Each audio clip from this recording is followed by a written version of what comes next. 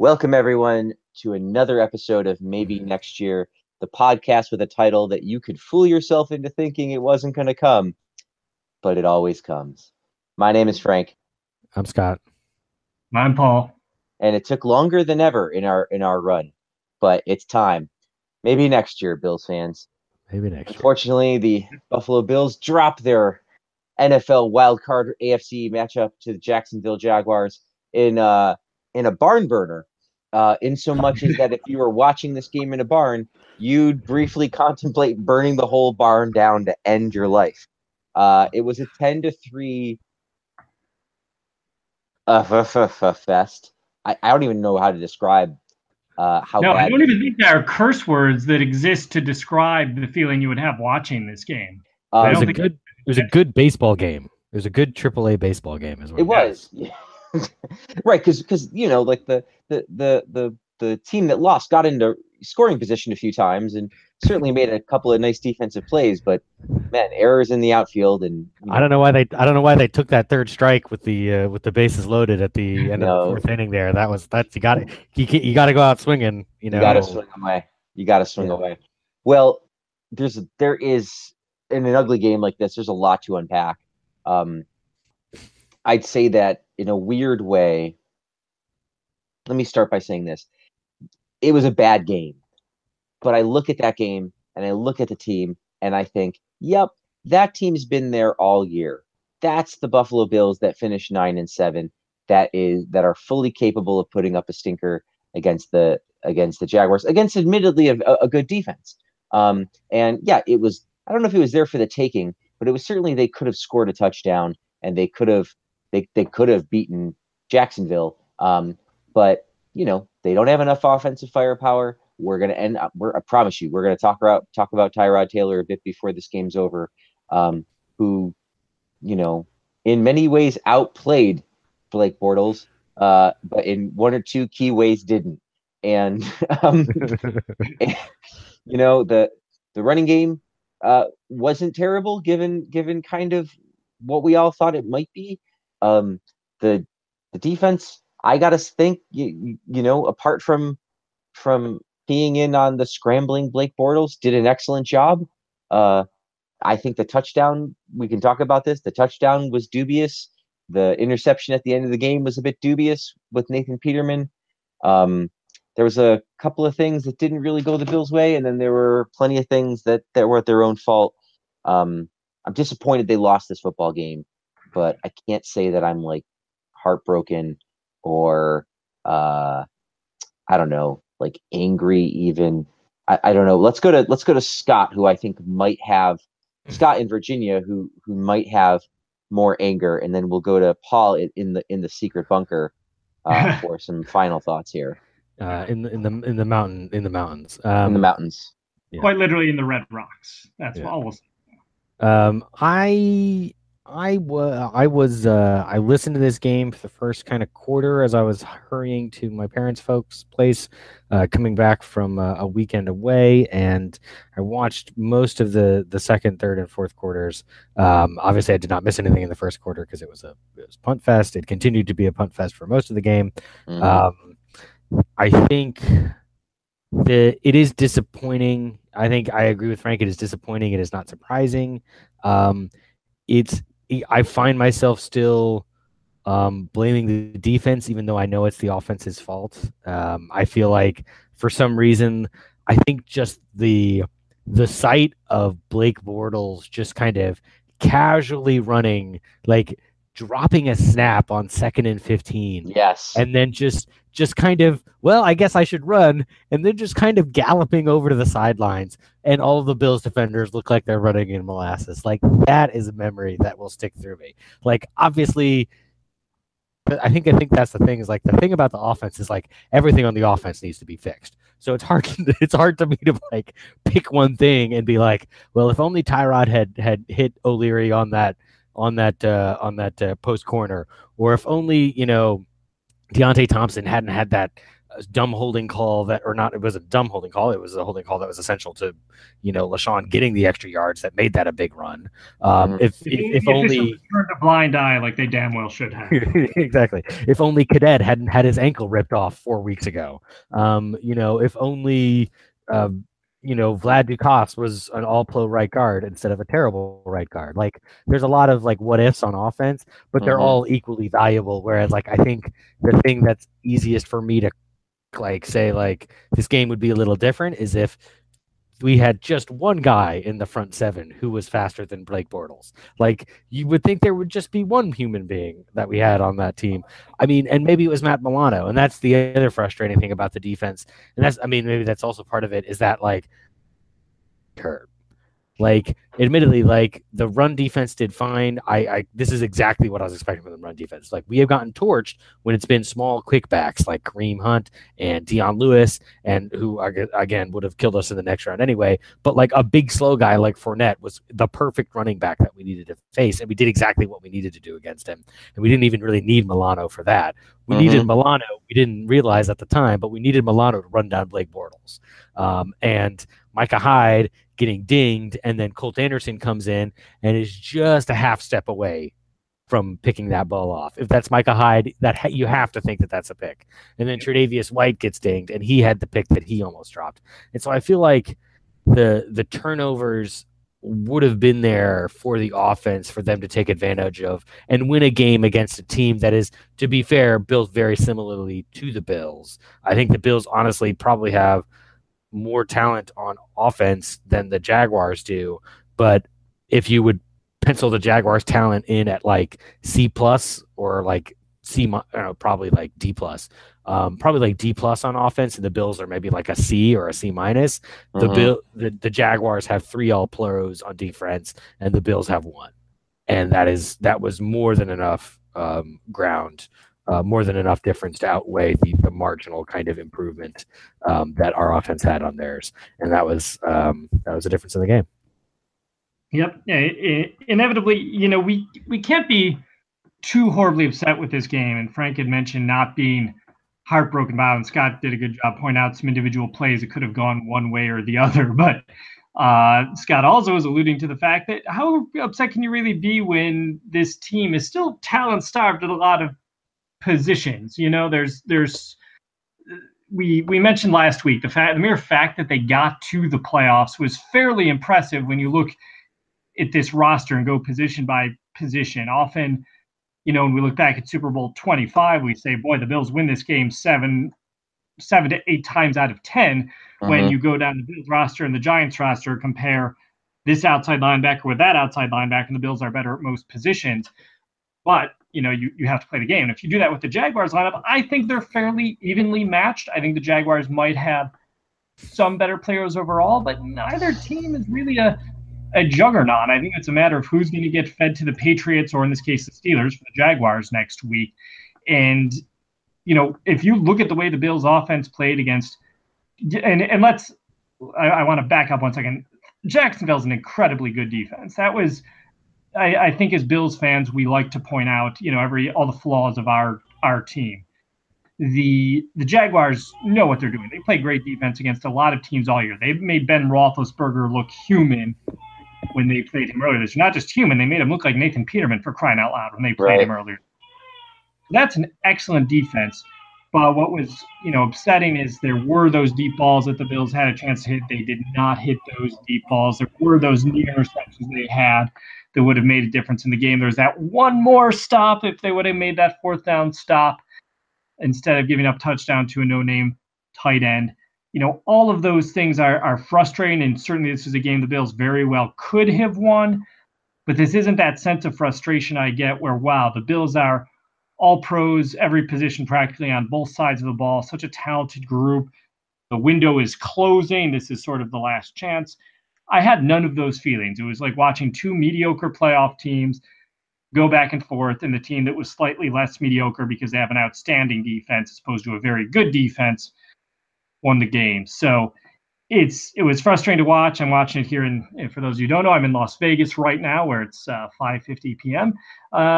And I watched 3.5 quarters of this game, and the whole time I was thinking, wow, this is amazing that this team could make the playoffs the way they function on offense. So I'm, again, upset. I would love to be doing a Patriots preview for next week. How exciting would that be? But, it's not like this team deserved to be further along. So I'm fully accepting of what happened. Yeah, especially going into, like, I was ready to, we could still talk about it, the whole what's going on with the Patriots. Like, it would have been good fun fodder to talk about whether they were in disarray. They're obviously, I think the other thing to point out, a couple other things to point out, the AFC wild card, the other wild card game, not much better. I don't know if the Bills would have been better off playing Kansas City. Probably. I think Kansas City probably would have been the easier matchup. And in that respect, maybe as you look back over the season, you'd say, okay, I wish I hadn't lost game X, because at 10 wins, I would have been, going to Kansas City instead of going to Jacksonville. But you're still delaying the inevitable. This was not a Super Bowl champion team. No, it wasn't. It wasn't. It was certainly a team that could beat the Jaguars. I come away with the exact same impression that I had of the Jaguars before the game. They're not great at all. They're a really flawed team. I would, I would go ahead and say that I think Tyrod Taylor is still a better quarterback than Blake Bortles. The man rushed for 88 yards and threw for 87. He threw for a touchdown, which, if it was, as was pointed out online, if it was Tyrod Taylor throwing to Kelvin Benjamin against New England, it would not have been a touchdown, because that's exactly it's essentially the exact same play. So there is lots of caveats with this game. I don't know how much I want to. I mean, how much more do we want to talk about? I mean, I'll do this. I'll say this. I came away fully convinced in my position of Tyrod Taylor. He, same position he's been in all year. I don't know, what he's looking at sometimes at the end of the game. Deontay Thompson, like 2 or 3 times, like running free, didn't even look at him. Missing, wasn't Clay. It might have been Clay, or it was O'Leary, like wide open over the middle. And that's just some of the stuff that the CBS crew caught. Not talking about whatever the whole, game tape play will be. And that's just kind of who he's been all year. He's very good against struggling teams. He struggles against good teams. He needed to step up. He really, like, if he wanted to make his money and get his, he was going to make a lot of money if he won this football game, not just directly from a bonus, but from either the Bills or somebody else. He was on a national stage and was going to demonstrate something, and he didn't. He needed to step up when his team needed him, and he didn't, as far as I'm concerned. I come away also convinced that the secondary on this team is very good, and I'm very happy that feels like a piece that you won't have to necessarily monkey with too much, especially with some of the guys that will be leaving on the defensive side. Do we want to go over any of those, or I will simply say I will ask this semi-rhetorical question, Frank. Was there anyone on offense other than LaShawn McCoy, who is an all-pro player, who stepped up in that game? It's hard to say, because if the quarterback doesn't get the ball to the open guy, then I can't say that a wide receiver did it, because there were wide receivers that were open. And so if I don't, what am I trying to say? If he so doesn't, you don't know is the short answer. I think that there were opportunities left on the field that for playmakers to step up. And the guy who had the ball first and the guy who gets the ball every time on every play didn't get the ball to those people, and that's his job. And he needed to do that above and beyond with every, more so than usual. And he didn't do it. I guess I would say I feel like the whole offense needs to get better. I feel like the quarterback position needs to get better. I think every team would say that every position always needs to get better, unless you're the Patriots and you have Tom Brady at your starting quarterback. Right. I think the problem for me is more, and again, like however many times we've had this conversation about Tyrod, we had it the exact number. I'll tell you how many times we had it. We had it the exact number of times we had it about Ryan Fitzpatrick when we were on the other side of the argument. And it was basically if you have to try and roll the dice and improve the position that needs to be improved, like of all of the positions, quarterback is the one that I feel like is hardest to roll the dice and get better than average. I feel like most of the guys you end up getting are average or worse, whereas it's much easier to find better offensive linemen, better wide receivers, better running backs, better tight ends. And so that's why I'm still hesitant to totally ditch Tyrod, but I've kind of resigned to myself. Like if he gets traded or cut at this point, I'm not gonna like flip out and call being a moron or an idiot, because Tyrod didn't play great, and he has consistently shown that he is not going to get, like, he has elapsed the window of time at which you could say like he's a career backup. Once he gets 2 or 3 years in the league, then you'll know what he really is as a starter.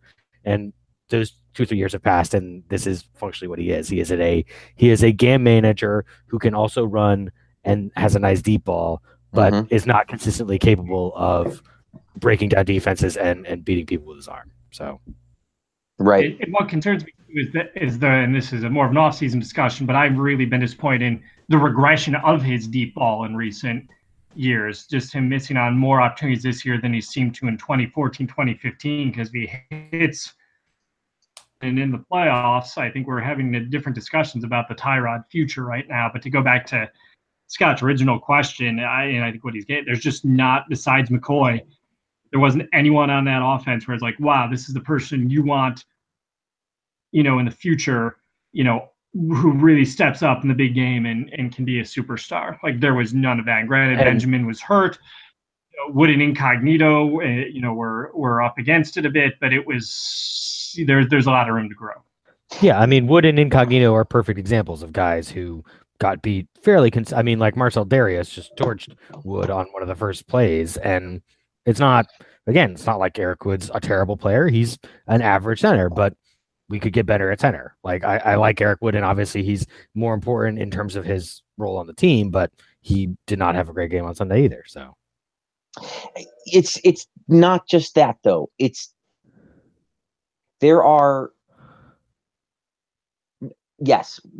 I'm not going to argue that the team can't get better overall on off.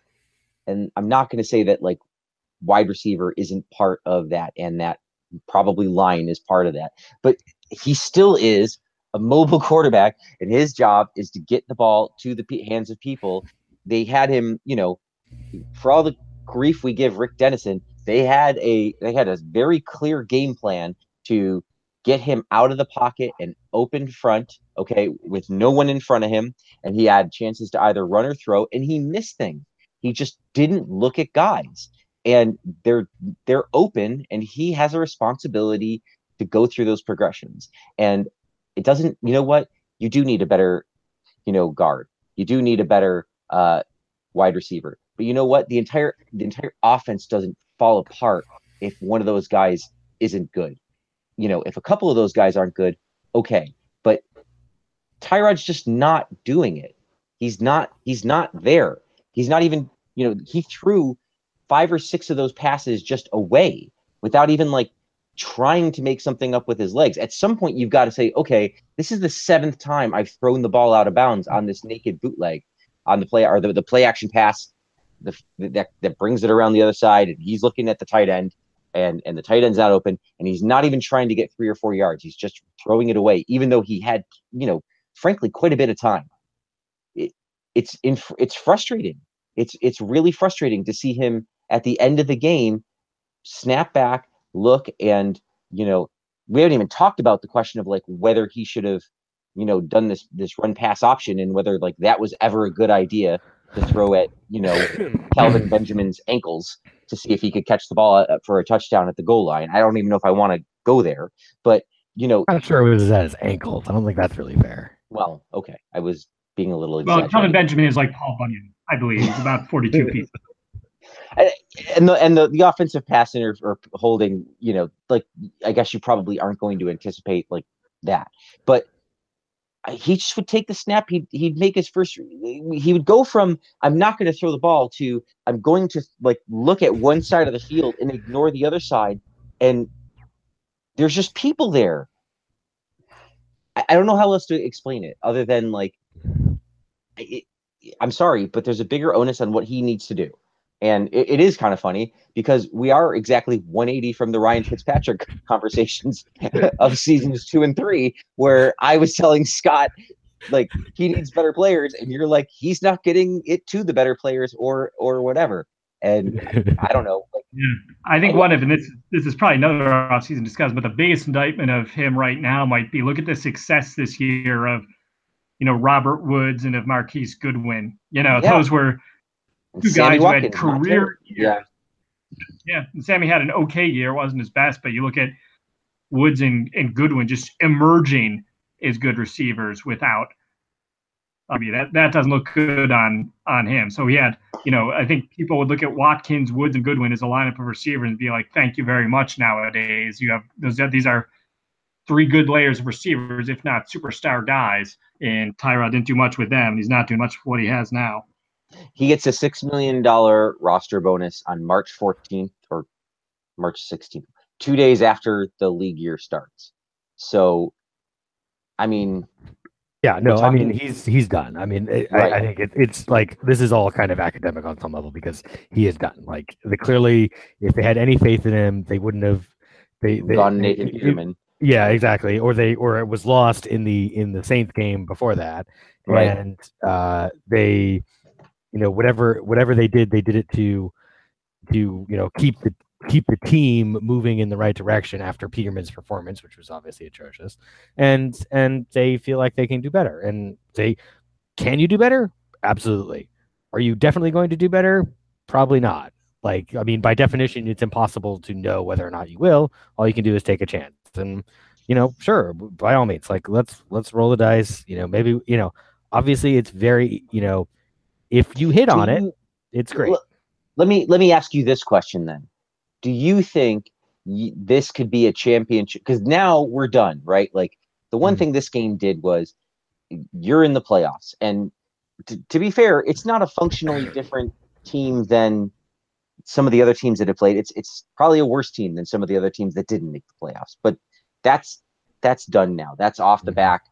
You've made the playoffs. You now need to go forward from here. You now need to be a championship caliber team. You no longer have the one step at a time thing. You now need to go, what's after this? The next thing is to win games and progress through the championship rounds. Do you think this team could do that with Tyrod Taylor and, I don't know, I mean, two more offensive players? Like, yeah. I mean, like, spend picks 21 and 22 on a gangbusters lineman and receiver, or so again, something? This is the opposite of the argument that we had 2 years ago, and that it's literally there are two, like, as you've said before, and I'm really just quoting you at this point, Frank. Like this is good. It's strategy, Yeah. Right. It's the most effective way to win a debate. There's only 2 ways to win a Super Bowl. One is to have a great quarterback, and the other is to get lucky with a good team, or with a halfway decent team. And I think the Bills would be better. I think the Bills have reached the point with the team as currently constructed. Obviously, we can't know what it's going to look like. With the team would have changed next year regardless, because people move on, people get old, you got draftees, yada, yada, yada. Regardless, the team had reached the point this year where if Kelvin Benjamin doesn't get called for offensive pass interference and catches that touchdown, Blake Bortles throws one of those interceptions, the Bills win this game. They go into New England. Maybe they break Tom Brady's leg on the first play, and they have a shot at that game. And then, the Steelers bus catches fire the week after, and they get to the Super Bowl. And then it's just one game.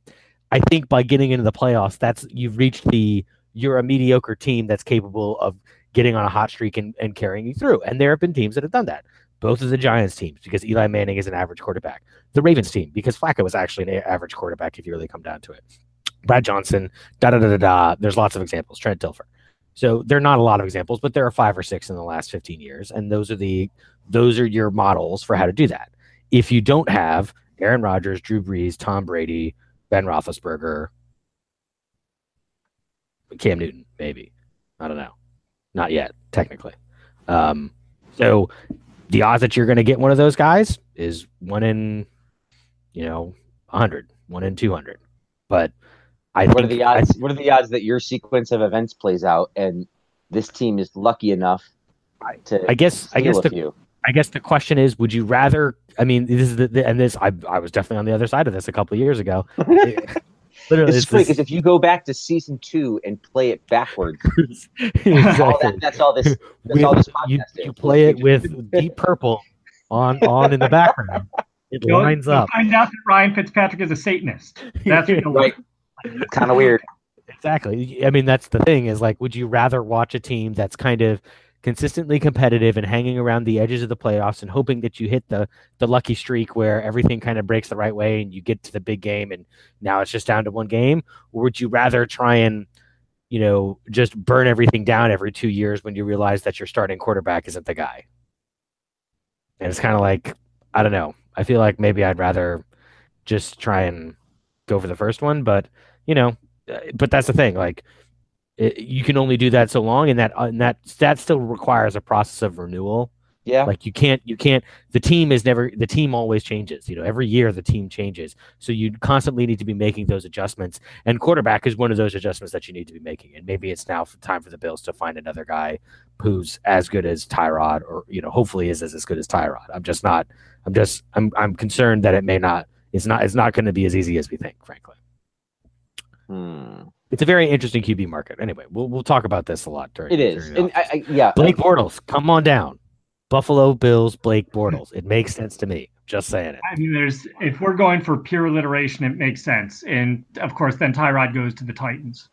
Tennessee Titans, Tyrod Taylor. Marcus Mariota, Minnesota. No. Nah. We don't have any M&M teams. Maybe there aren't in any other sports either. It's a joke, but I don't. The Manitoba Moose, maybe. No, I don't think they're the Moose. They should be the Moose. They used to be. It could have changed. Minor league hockey. Right. Minor league hockey in Canada. Please let us know. Well. Let's move on from this. We are going to have plenty of time to talk about Tyrod Taylor and quarterbacks and what's going to happen. Whether it's a good idea or not. Do we have a Paul? Do you have any? I have one brief fact check on Paul. Okay, good because I want to give Paul the last word. So fact check him, and then I'll let Paul have the last word on this game. Yeah, absolutely. So Robert Woods, career statistics. So let's go season by season. And I will look with you. Last 3 seasons. I'm getting this from Wikipedia. 65 catches, 699 yards. These are with the Bills. 47 for 552. 51 for 613, and those are with missing, by the way, respectively, 2 games, and 3 games. This year, he did also been sidelined for multiple games, so it doesn't say exactly how many, but 47 catches for 703 yards. Basically, he had an average number of receptions and a 4-yard increase on his best year, and that was on, 3 less games, which is admittedly something, but also on an offense that clearly is much more dynamic than anything the Bills had the last couple of years. I wonder if I'm looking at different stats, because here's what I see. I see 56 catches for 781, which to me is 82 yards more than his career high in the season where he played 16 and started 15 versus this year where he played 12 and started 11. Clearly had more accurate statistics probably than Wikipedia. Damn it, Wikipedia. Yep. Wikipedia is always a I'll fact check my fact check. I know. Fact checking is the way to go. Now, to be fair to Scott too, to counter my argument, it wasn't his career high in catches. He had 65 in 2014 for the Bills, but that's when his yards per reception was 10.8, not 13.9, like it was this year for the Rams. So he was able to make a lot of big plays, including a 94-yard touchdown. And you saw what he's capable of doing under a big stage playoff game. Like, Scott, that question you asked earlier about, aside from, LeSean, is there anyone who seemed to step up in a playoff performance?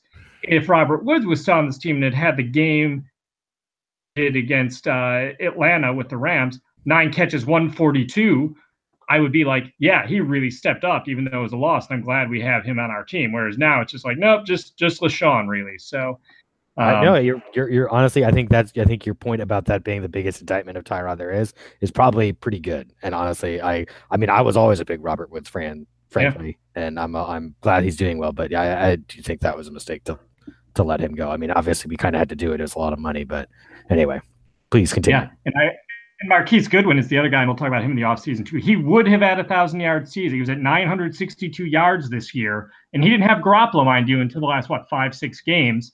Mm-hmm. And he would have had 1,000 yards if he didn't get a concussion in the first quarter of the last game. You just need 38 more yards that game, and that's likely would have. But yeah, it's we don't want to talk about the Jaguars game too much. I think we've done a really good job hitting all the major points, but it was nice to watch a playoff game. I will say that I was, just to give the context, when I watched it, I had landed here in Vegas and just watched at the airport, standing outside a bar near gate D31, and there were about 800 people around me, some Bills fans, some Eagles fans who liked McCoy. Everyone though seemed to be rooting for the Bills, and so it was fun to watch it in that environment. And you really, they've got a lot of roster building to do. They've got a lot of tough decisions to make. This is not a slam dunk. They did extremely well in the draft last year. They have to do that again this year, because we've talked about, well, they have that winning culture now, and that will help them draw more free agents, you would think, of a higher caliber, because you're not necessarily going to have to outbid everyone. Right. And also, there's still a lot of talent deficiencies on this team that Jacksonville helped to. You've got depth in the secondary, you've got linebacker, and then you get the Lorenzo Alexander questions. Like, we got 2016 Lorenzo Alexander in this playoff game. Where was he in most of 2017? He had some moments, but he finally in the playoffs seemed to be back at 10 tackles and a sack. He was all over the field. So, it was an encouraging season. It was a letdown of a game, but I think it was a good, honest game to tell us what this team is, which is a team that's of keep playing games close, squeaking some out now and then, but a team that still has a lot of just a quarterback and other positions to help out. So that's where we're at here at the end of the season. All right. Well, before we have any more facts that we get wrong, it's probably best if Scott would just offer us the 3 stars. Stars, which are facts, which are indisputable. Yes. Yes. I can't question 3 stars, by the way. There's no fact checking those. Once they're decided, they're decided. Yeah, and we are in, uncharted territory. I wouldn't even know how to fact check playoff 3 stars, to be honest. This is true. It's like quantum. It's like double quantum physics. Exactly. There should be these stars cannot be at the same place at the same time. And if you look at them, then it changes what they are. So it's really some weird, messed up physics stuff here. So I had to think long and hard about where to slot this particular gentleman. And normally, if you're the winning quarterback in a playoff game, you would think that you would make the 3 stars because you'd have to be pretty terrible in order to not. But Blake Bortles does not get 3 stars. He gets honorable mention. That's because those 10 rushes for 88 yards were just such backbreaking. One of them, basically he got him into field goal range on one and got a couple key conversions to keep the Bills off the field in the second half with others. So it pains me to do it, but Blake Bortles gets your honorable mention for 12 of 23 yards. I can't even get through it. The math on that, he almost averaged 4 yards a throw. Almost. He got close to averaging 4 yards a throw. He is terrible. That was one of the jokes in The Good Place. Was Jason, who's a Jaguars fan, who was basically saying, "Yeah, no, we're gonna be good. All we need is an offense and a defense and some rule changes." Think about when was the last time a quarterback won a playoff game when he rushed for more yards than he threw for? 88 to 87. and averaged more per rush than yards per attempt. I think Buffalo Rumblings did that story of like they did the research and they found people who had thrown for 90 or thrown for 80 and run for 80, but didn't throw for more than like 100 or something. And yeah, there were like 4 or 5. Like Cordell Stewart was one. Okay, I thought they'd be like Y.A. Tittle and John Unitas, and right? Like 2 different. Well, it was the lowest scoring playoff game since like the 40s, right? Since somebody won 14-0. Now they said there was a 7-6 game that it tied in the 90s, which was I can't remember which. Another barn burner that you wanted to burn your barn down. Exactly. Yeah. Lots of barns that needed to be burned.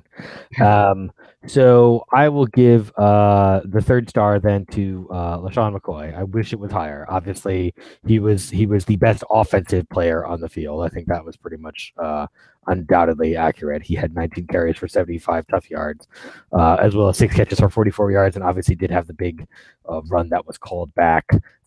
Probably needed exactly at least 2 or 3 more carries potentially in the red zone. Maybe that would have changed the outcome of the game, but it's too late to know now. But LaShawn, obviously the guy the straw that stirs the drink on the Bills offense, probably for some time to come. So that means if it's not on the Bills offense, then and it's not on Jacksonville's offense, then it probably, Buffalo defense certainly did a fine job. Obviously, again, Lorenzo Alexander, 10 tackles with a sack, best game in a while. Poyer was all over the field. Hyde was in there, sticking his nose in there for a little while. Humber did well, kind of filling in. But so for Jacksonville, you have to give Calais Campbell, who was one of their All-Pros, the 2nd star. He had only 6 tackles, but just consistent pressure, kind of consistently torching Bills tackles, kind of collapsing the pocket, blowing up run plays, just making life difficult. Very difficult to do anything for the Bills. Again, we won't completely rehash the Tyrod discussion, but Tyrod spent plenty of his time just kind of running and having to reset when the pocket kind of collapsed almost immediately on various occasions. And then part of me did want to give the 1st star just to Darius, just because it would have been like just desserts for trading him away, and I'm more annoyed with that move by the day. But I did not do that. I did give it to who did I give it to? I did give it to Miles Jack, I think is who I wanted to give it to, just because they did enough in the run game, and he was both on offense and not both on offense and defense, both in the run game and the pass game, was kind of all over the field. I noted him kind of disrupting some things and being pretty much good all over the board. You could give it to a lot of the guys on the Jacksonville defense. Obviously, A.J. Bouye had a pick. Jalen Ramsey had the pick. He obviously also drew the foul. Malik Jackson had the sack. Telvin Smith, Gary Church. There's a lot of good players on the Jacksonville defense. No one's going to deny that. Was it Ramsey? I thought Bouye had an interception. Was Colvin? Bouye had something else. I'm thinking of. I don't know. Anyway, but yeah, Jack, Campbell, McCoy, and Bortles gets the honorable mention. Those are your 3 stars. And I'm, and I can't question 3 stars as we mentioned, but surprised, nothing for Peterman. No. 4 snaps. He had a fumble, and interception. And he did one other thing. He got sacked. So with an intentional grounding, actually, not a sack. Well, yeah, have 4 negative plays in 4 snaps. But if you look at the advanced stats, he had a 1.2 QBR. So that's not really an advanced stat, but that's not nothing. So I don't want to say he was the worst. He was actually probably one of the top 2 QBs in that game. I'm not even judging who he was better or worse than. It's that sort of game. Yeah, again, it's just as simple as just sitting back there and just getting the ball out quick and on time to the receivers. That's all you really need to do. His 4.66 yards per attempt led all quarterbacks in the game. Nailed it. Yep. No, he's that's definitely another offseason discussion of what the hell do we do at quarterback now, but all right. Well, you mentioned I don't know why Bills We players, mentioned a lot of Jacksonville stuff. It's players, stuff we that we trash. mentioned a lot of stuff. Yeah. Let's talk. linemen. I think we should mention this. I don't want to dwell on it because it's all he said, she said. But I think it's important to just acknowledge that we're aware that one of the Jaguars players has basically said that Richie Incognito was using in the jawing and trash talking of the game, used a racial slur. This guy has said it more than once. I don't think anybody's actually heard from Richie Incognito directly, like in the press, but from what he's told the team and he's told teammates, and what his two teammates, Deion Dawkins and Eric Wood, who stand right next to him on the field, have said that this hasn't happened. This is sort of not true. I don't know if I'd go so far as to say it was fabricated, but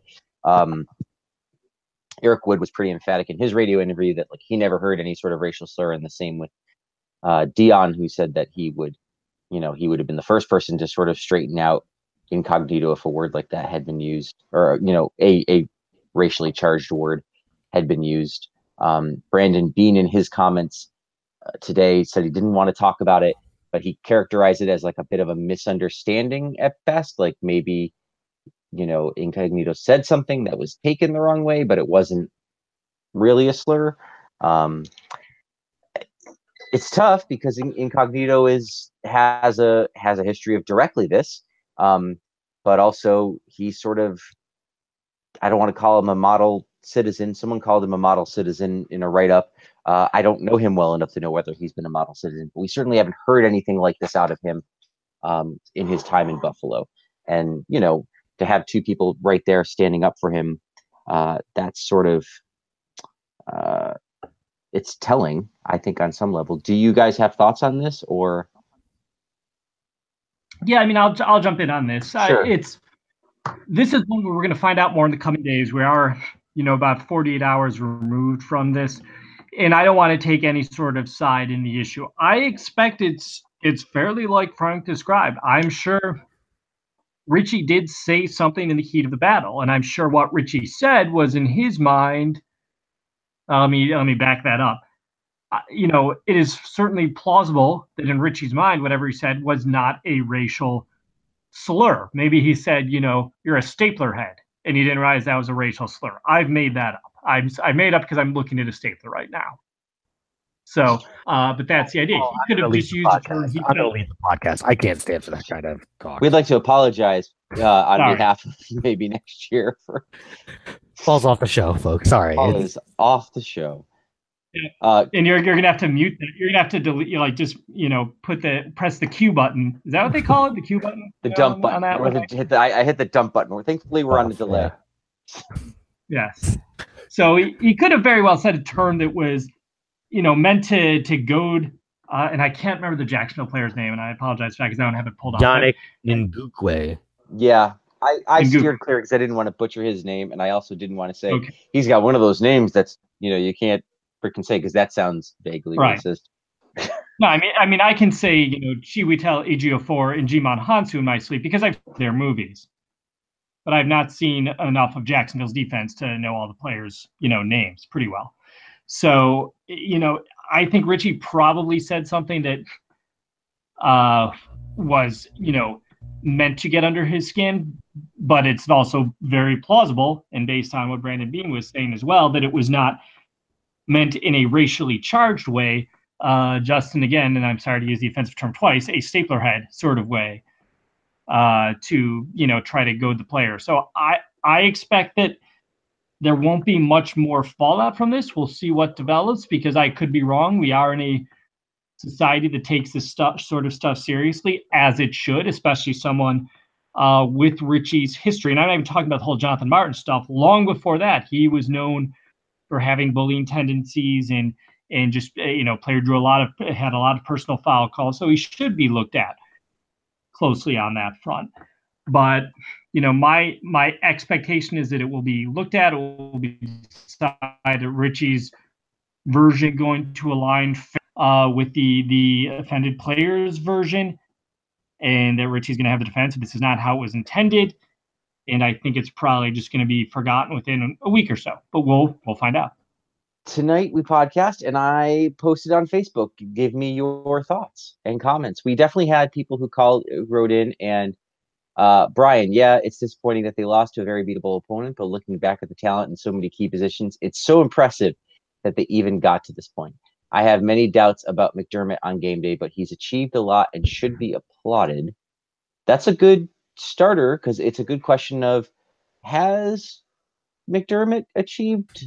He's achieved more, right? Like, the playoffs is the playoffs, and even though there's other 9-7 coaches in the pantheon of Bill's droughtology, his was the only one that got to the playoffs, and I think it's pretty clear that the team, whatever his mantra is, whatever his process is, whatever the fullness of his doctrine is, he has created fundamentalists there at One Bills Drive. They are all in on his belief system.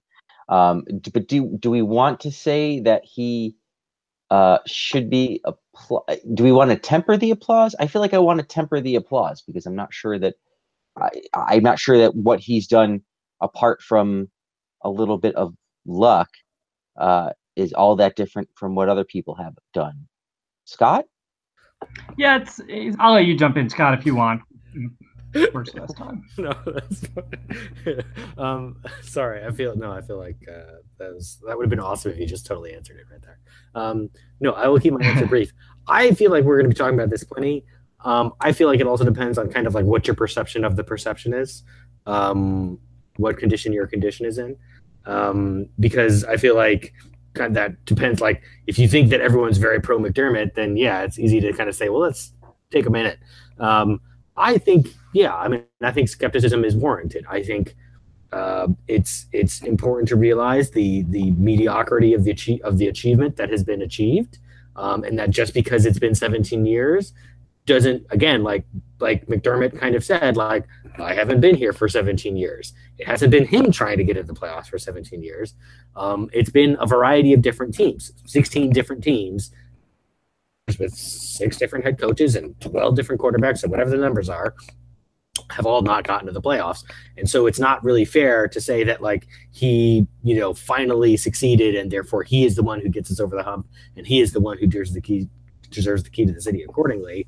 That said, I am very impressed with the amount that he was able to sorry, were you able to hear that? Yes. Okay. Yeah, I am still surprised and impressed with the amount of talent that he was able to put together, based off of kind of the conventional wisdom. I'm using air quotes with my hands for those of you who can't see me because I'm podcasting. In the conventional wisdom about Ronald Darby and Sammy Watkins and Marcel Darius, and that these are guys who you build teams around because they're athletic, athletically impressive, yada, yada, yada. And to do this with the level of talent that, again, conventional wisdom suggests is on the Bills and did show up on repeated occasions when playing better teams, and obviously on Sunday, I think getting to 9-7 with the roster we have is nonetheless a pretty good accomplishment. So at least that gives me some hope that this special at the beginning here. Who knows? Yeah, it's funny. Buffalo Rumblings actually did their annual end of year review, and in case you were curious, it was 97% to 3% approved of the job McDermott did. I generally in agreement with that. As much as the Peterman thing drove me nuts, as much he needs to learn to wrong more and accept his mistakes, and that Peterman decision comes to mind too. I also think he took a team that was, really talent deprived, that had far less talent than the teams Rex Ryan had dealt with in the last couple. Talent than as we talked about with Spikes and Fletcher and Washington and Adams, Williams, that is, not to mention Kyle. So, and you look at what he did, and I'm definitely his ability as someone who with people, and that is a huge part of the job. He has respect of everyone in that room, it seems, and he's able to motivate them. He needs some improvement on his game day coaching. There is no doubt about that. And I really want to see, once he's given more talent, assuming he is given more talent at some point, does this team take that step to be challenge the Patriots for a division title team, or do they level off? Do they get unlucky? Does some of the luck they got this year become unlucky in the next couple of years, and all of a sudden they're back to being? I've been very happy with McDermott. I think this was a very good first season. I don't think you expect much more out of his season than the team got this year. But recognizing that luck definitely played into certain victories this season, let's see what happens in the forthcoming years. I think that's a good way to characterize it. That he got more out of a less talented team than some of the other coaches. Because I think you're right. Even though that other teams got to 9-7 and they didn't make the playoffs, I think this is certainly a much less talented team than the Drew Bledsoe 9-7 team, and probably a less talented 9-7 team than the Doug Marrone one. So, what does Rex Ryan do with this team, or Chan Gailey? Like, is it just 5-11 or 6-10? Maybe. So I think in that way, maybe he did do something applause worthy. Maybe he had an excellent kicker that could score from 57 yards at will. And that changed the complexion of some games. Steven has a lot of thoughts on the offseason. He's going to hold off posting on all of them. Brian also posted his season in a nutshell went from fun to not fun to what the F to meh to fun again to shrugs. Ending the drought was more important than anything else. They weren't going to go on a long playoff run. There just isn't enough talent there, but I'm proud of them and what they achieved. I think we can agree with that. Other than that, it was a bit like what an NFL Europe coach once told me. We find guys who nobody knew could play, but we also find out the guys who can't. That is probably right. We were probably, had a lot in common with the Frankfurt Galaxy this year. Were there any good tweets, Paul? Yeah, I didn't today, but we did have some good comments during it. I shouldn't say during good comments during the course of the game. There were some at the end, which kind of season wrap up. They did break the long. Ryan and Jasmine were having a good discussion, which I participated in where I could, and then I was hampered by airport Wi-Fi, but that's another issue. Ryan Oates, although they did break the longest playoff streak in pro sports. We don't have to keep hearing about that anymore.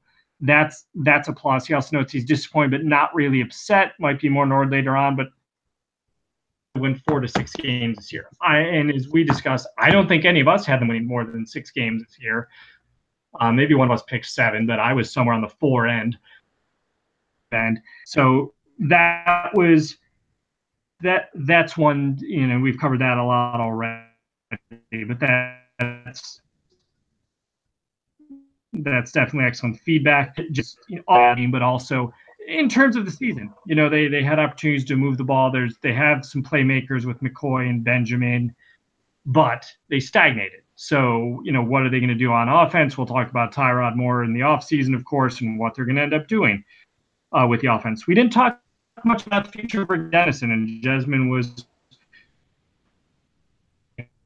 another offensive coordinator. Would matter of the versus let's dive into, is it worth it for continuity when you've changed offensive systems so many times to give it 1 year under slightly different personnel, or do you just say, there were too many times with a lack of creativity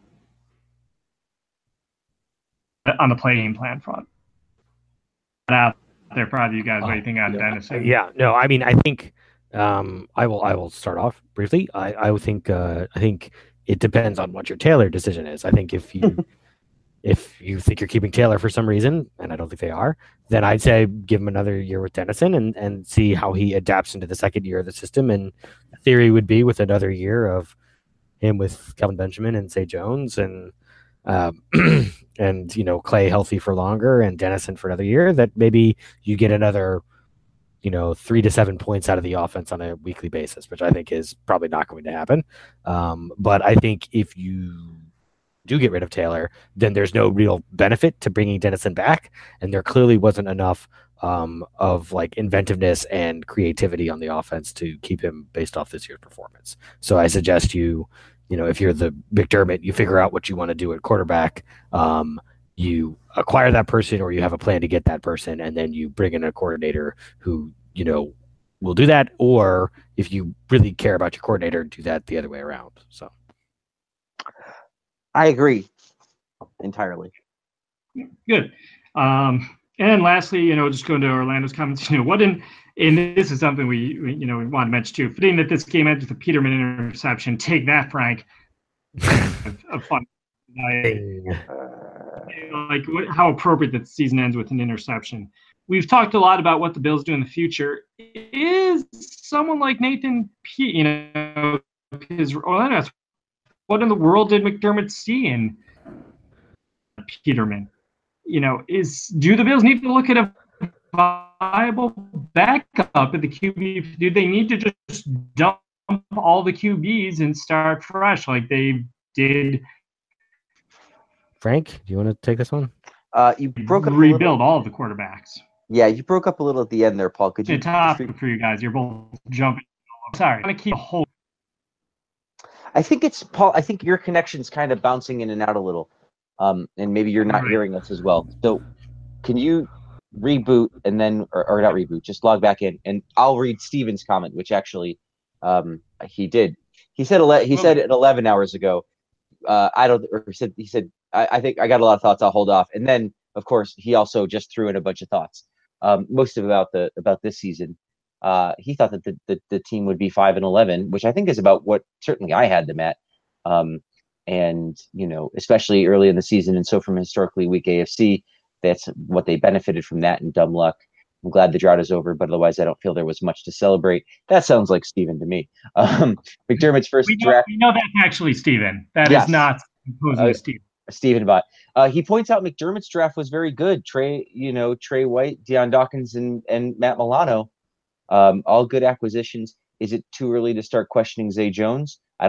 I think you can question anybody anytime you want. Zay Jones has had the ball hit his hands and not catch it. So I think it's fair. You can certainly question him. Yeah, I think it's a question of whether or not you cut him or not. And I don't think it's time to write him off. You can question him. The game changed on the offensive pass interference call on Benjamin. I don't blame Dennison as much as some people do for making that call. I would have preferred a running play, especially after grinding down the Jacksonville defense at the end of the long drive. But I don't think it was the worst call he ever made. It was a run pass option. It was that's been confirmed 3 different ways now. Taylor had the option to hand the ball off to McCoy or to throw to Benjamin, and the line was run blocking. And review of that play looks like maybe they should have handed the ball off. But I wouldn't. If you're going to blame someone, I don't know that you should blame Dennison unless you feel like there should have been no option to pass and it should have only been a run, which I don't quite go there. But Steven's comments didn't like how the Bills handled their last meaningful possession of the first half. Should have milked the clock. Taylor is not going to lead a long drive with 2 minutes against that defense. They wound up leaving time on the clock, letting the Jags tie the game, going to the locker room. Should have been 7-0 at the half, or should have been 3-0 or 7-0 at the half, not 3-3, because he's saying he should have got that touchdown too. Lastly, not super impressed with the Bills' defense in this game. I think Steven's a little unfair here, but we'll read his comments. They shut down Fournette, but that's not surprising as they committed 9 players to the task. The only reason the Jags had only 80-something passing yards was because Bill sucks so bad. If the Jags had any sort of passer, this game would have been over a lot sooner. Not being able to shut down his scrambling, sad. Yeah, but that was the task in front of them. At the end there, not being able to shut down his scrambling, sad. Failing. Sorry. Yep. Failing New York Times. I think just jumping in on the last point, I think to be fair, this is a salary cap league. It is not possible to be an all-star at every position all the time. Jacksonville clearly invested a lot of time and money and effort getting the defense right. Mm-hmm. They took portable.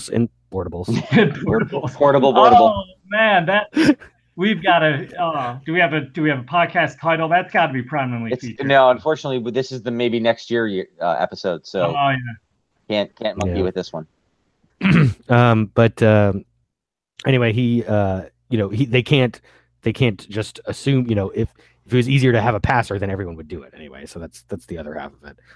And then I do agree, obviously, but at the same time, just to defend Dennison a little bit, Schmidt had a pretty decent day, but that was his worst punt of the day, was at the exact wrong time, which was right before halftime, to let them basically, instead of having to go, 50 yards to get a field goal range. They had to go 30 yards, Mm-hmm. and the scramble had at the wrong time, basically.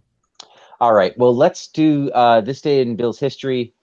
Let's briefly, if we want to, talk about any of the playoff games upcoming this weekend. And then it's time to mosey. I don't know. Do we have we'll talk about when we'll podcast next after all that. But Paul, give us a this day in Bills history, and then we'll talk a little about the playoffs. We are going to go way back. We've got to go back 25 years. Quarter anniversary of this game. Let me try that again. Silver anniversary of this game. Silver anniversary. So 25 years to January 9th, 1993. Everyone remembers the game before this, which of course was the big comeback, the game against Houston. Very few people remember that Frank Reich had to go in to Pittsburgh the following week, 6 days later, mind you, because it was a Saturday game, to face the AFC number one seed, the Pittsburgh Steelers, and try to lead them to victory over what was just a great Pittsburgh team. So the Bills went into Pittsburgh that day. They were both 11-5 teams. The Bills, the short version of this game, they won, and they won big. They won 24-3. I remember Frank Reich looking really good in this game in terms of, it was a very much, before the term game manager came into play, this was very much a game manager sort of role. It was, he did very well to, use James Lofton a lot. Mitch Farrat caught a touchdown pass in the game, which I feel is always important to mention when a dead Bill has caught one from Reich. The Bills really controlled this one beginning to end. The Steelers opened scoring with a 38-yard field goal, and that was really, really it. Reich finished 16 of 23 for 160 downs. He was sacked once. The team's leading rusher that day, Kenneth Davis, 10 rushes, 104 yards.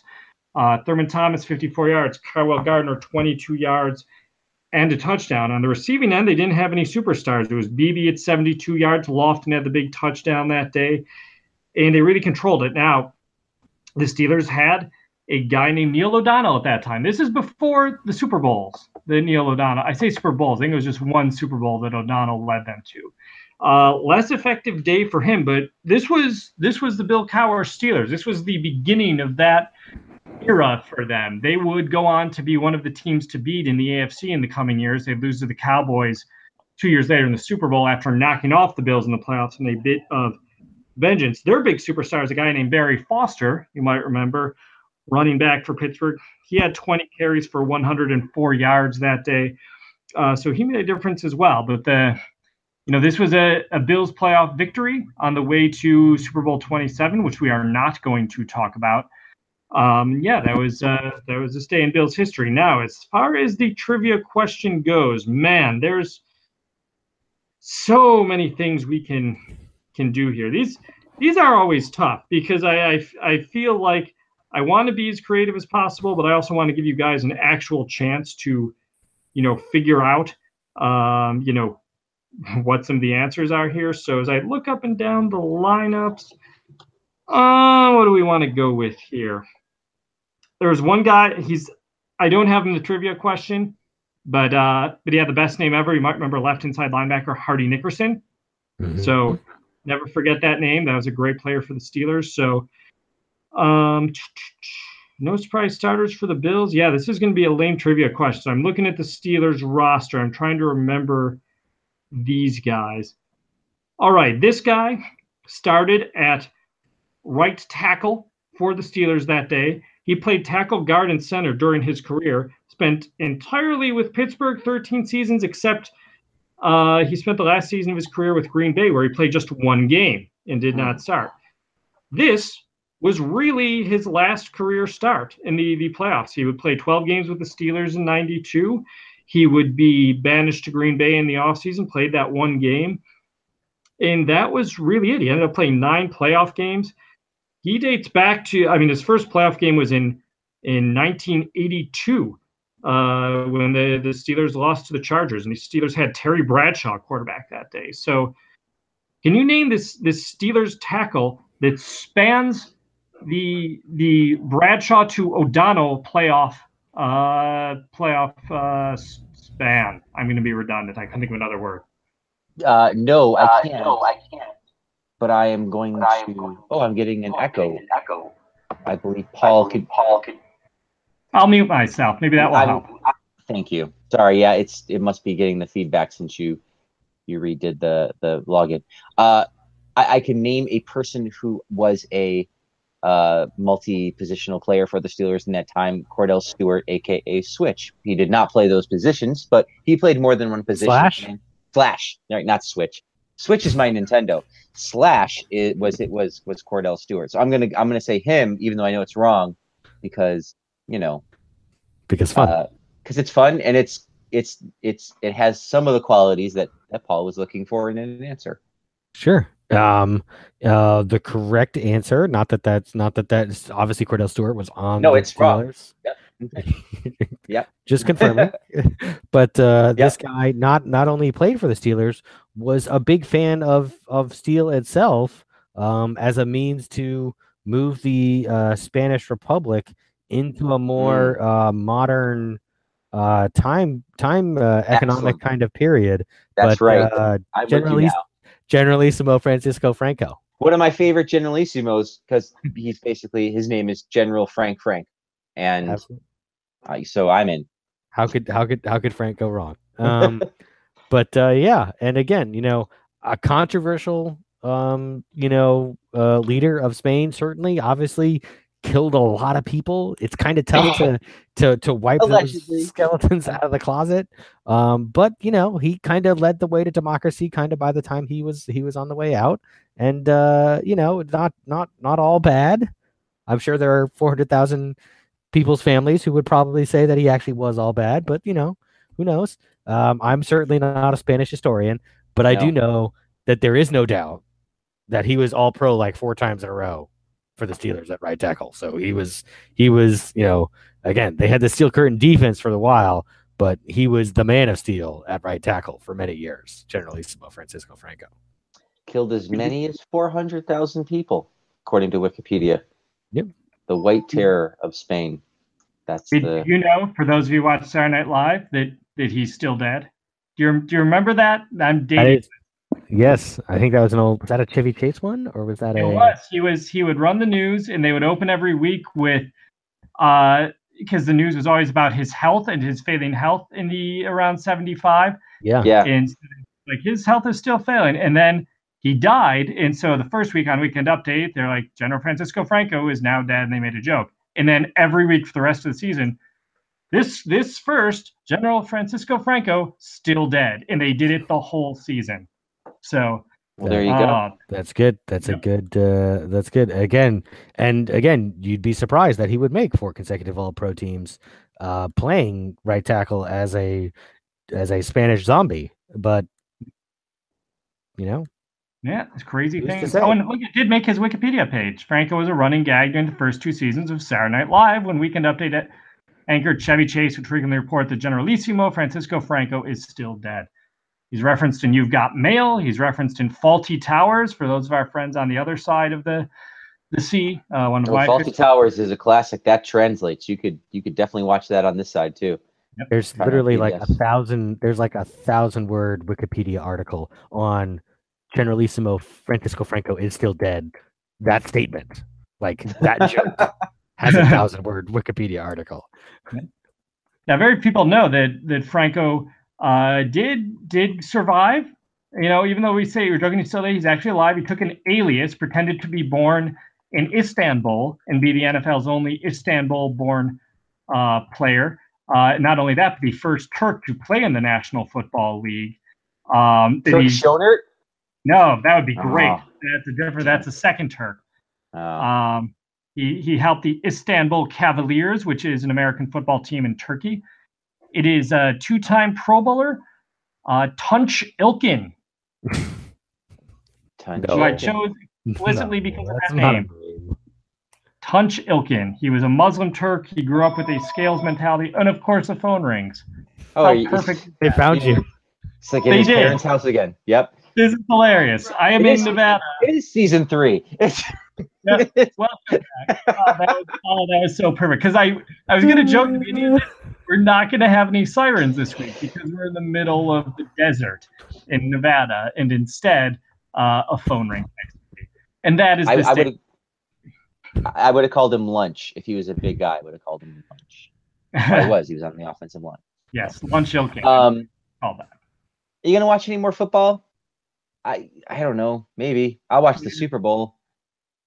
I don't know if I got it in me to watch any more. I'll watch the Super Bowl. I don't know if I'm going to watch this divisional round. I mean, Titans, Patriots, New England's a 13.5-point favorite. I don't think that line's high enough. Yeah, and the only thing worse is if the Titans would win, and then you'd be left with like, oh my God, we could have probably Patriots this week. The only thing worse, exactly. Obviously, the Falcons going to Philadelphia with the Carson Wentzless Eagles, who are, of course, in a tailspin. So I can't imagine the Falcons don't come away with that one. And then Jags Steelers is marginally more interesting just because the Jaguars obviously handed it to Roethlisberger that first time, but I can't imagine the Steelers still don't win given what we saw out of Jacksonville last week. And then Saints Viking is marginally interesting, but I don't think either one of those teams is going to win the Super Bowl. At least maybe the Saints, but certainly not the Vikings, even if they do win. So I don't know. Yeah, I can't imagine watching any games this week either. I just, there's nothing enough in this week to interest me. I'll probably watch championship games, at least some of them. I'll definitely watch the Super Bowl, but there's just, there's not a lot in this, which makes me think, oh man, this can be an incredible, sequence of events. Well, there you go. That's our thoughts on the rest of the playoffs without the Bills. I think it is. I'm gonna pick New England, Pittsburgh, and to be in the AFC Championship. The NFC, I think, is intriguing. You're going to have some interesting games there. I think Atlanta pulls an upset this week. They really look good. They certainly have the playoff experience as well. Atlanta's 3-point favorite. Okay. Oh, really? Yeah, that's a bit of a surprise. Yeah, it's the Wentz thing. Oh, Wentz. Yeah, I didn't think about that. And I'll say Minnesota. I think Minnesota is, their defense is so strong and as good as New Orleans' offense is. So I think it'll be Minnesota hosting Atlanta in the championship game. Well, if you are interested in giving us your thoughts, please, about the postseason or the end of the Bills season or anything, you can give us can't give us a call. I'm not going to give out phone numbers, but you can tweet us, bbillsmny. You can find us, bbillsmny.wordpress.com or bbillsmny@gmail.com. A great place to interact, facebook.com/bbillsmny. You're going to find this podcast and other interesting little links and things there where we can be chatty. This is typically the time of year where we start to wind down the podcast. And I would think, given our pretty universal lack of interest in this upcoming round of football games, unless there is pressing Bills news, I don't think you'll hear from us until before the Super Bowl. I could imagine that we'd have some Pro Bowl stuff to talk about and a little bit more news to talk about. Then after the Super Bowl, obviously the offseason will begin in earnest, and we will have some more stuff to talk about. Talk free agency. We'll talk the draft. Talk free agency. Yeah. I have a feeling we're going to be breaking down quarterbacks, in first round potential quarterbacks this year. Maybe not. We'll see. Or free agent quarterbacks. Maybe we'll be talking about Andy Dalton coming to play for the Buffalo Bills. I don't know, but that's all in the future. We tend to end. I think season 6 of this podcast ends. Is it at draft time? Right. Usually it's like the draft happens, and then episode 1 is either the first non-draft podcast or it is the results of the draft. I'll go back and take a look. But so this is still season 6 throughout the first part of the off season here. But that's it for us. That's for the playoff run Buffalo Bills. It is over for now. Maybe next year they'll get a little further. Until next time, though, my name is Frank. I'm Scott. I'm Paul.